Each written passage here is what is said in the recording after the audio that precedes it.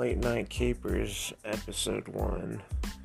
So, one night, I was blasted out of my mind on rum, and I was at this soiree at my buddy, let's call him Starling's house, and,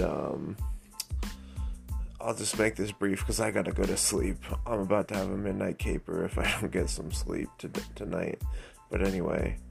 I was there like half an hour early because I was helping him plan it.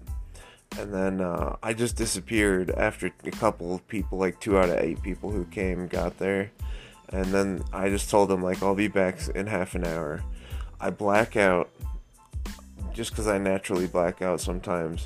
And I didn't have a car at the time or something. And I was like 16, 17, so I couldn't have bought alcohol.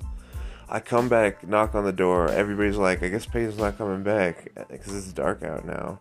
And then I knock on the door, drunkenly, and I have 3 bottles of 40 proof rum with me. Half of one of them is already gone in my system. And then I fucking say, alright guys, I got some rum. This bottle's for you guys. This bottle's for you 7 people. This bottle's for you guys. These 2 are for me. I'm gonna chase this rum with this rum. And then Sterling has a video of me to this day, totally blacked out with my shirt off on his patio trying to eat my phone. So that's Late Night Caper number 1.